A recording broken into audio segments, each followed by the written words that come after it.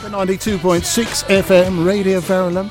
Now, joining us in the studio with us is Graham Kinsley and also Yana, who is with him today. And we're going to chat about a boat trip. But it's more than that, because it's a boat trip that's never been done before. And it's in Russia. And what on earth are we talking about that for, Graham? Russia? Okay, Phil, nice to see you, first of all. Haven't seen you for a long, long time. You're looking well. Thank you. So the boat trip...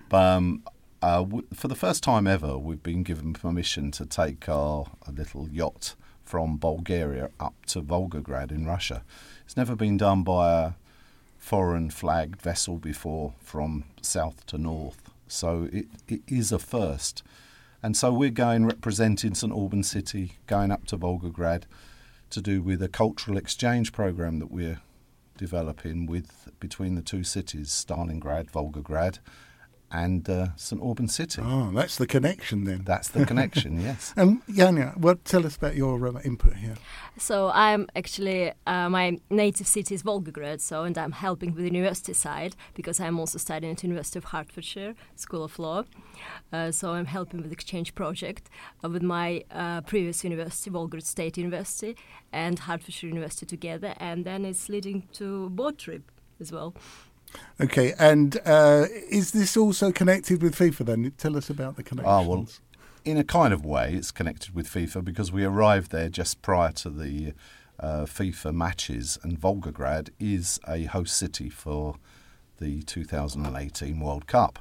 And there's four matches in the city of Volgograd, and the first one is England versus Tunisia. Oh, right. On the 18th of June or something like that. And for my sins, I'm acting as your man in Volgograd, the radio station's man in Volgograd. So I shall be reporting in from Volgograd around the time of the FIFA World Cup and the England match. Fantastic. We don't normally have a reporter there. Absolutely not. And this takes about a month, the boat trip, unless anything goes wrong. Yes, we plan to start on May the 1st from the end of the Danube. The voyage is actually tagged the end of the Danube to the end of the Volga. With a little pause in Volgograd for the FIFA World Cup. And the whole journey should take about a month. Great. And we've got down here Civic Disco.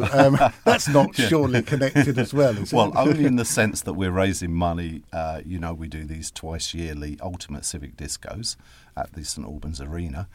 And the next one is on the 14th of April with the iconic Slade.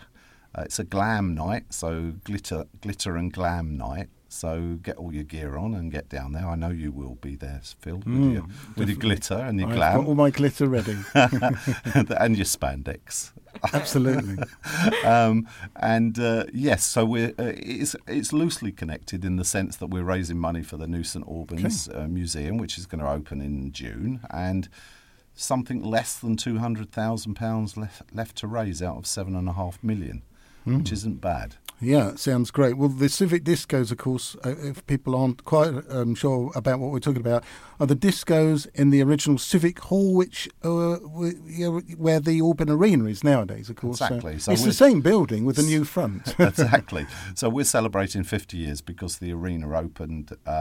or the Civic opened in 1968. So this year is the 50th anniversary of 50 years of the Ultimate Civic Disco, the Civic Disco. And the next one is with Slade, which is going to be a great night. So get your tickets now and you're helping raise money for the new St Albans Museum. Thank you very much to both of you for joining us today. Thank Lovely. you. Thank you, Phil. Cheers. Thanks.